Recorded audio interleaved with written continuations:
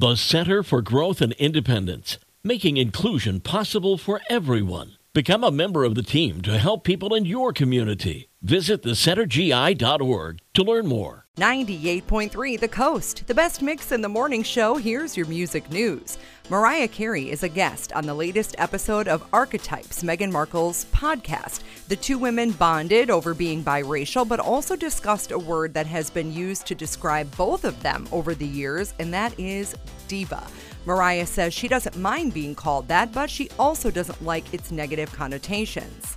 When asked by Meghan to describe herself in 3 words, Mariah Carey said, exhausted, angry, yet hopeful. But if I have to describe the whole thing, it's faith, honestly. Meghan Markle's podcast is on Spotify. Seal recently revealed that it was a teacher by the name of Mr. Wren who pushed him to become a singer. Coming from a school with low-income families, he didn't think he would amount to anything, but Mr. Wren believed in him and encouraged him to sing.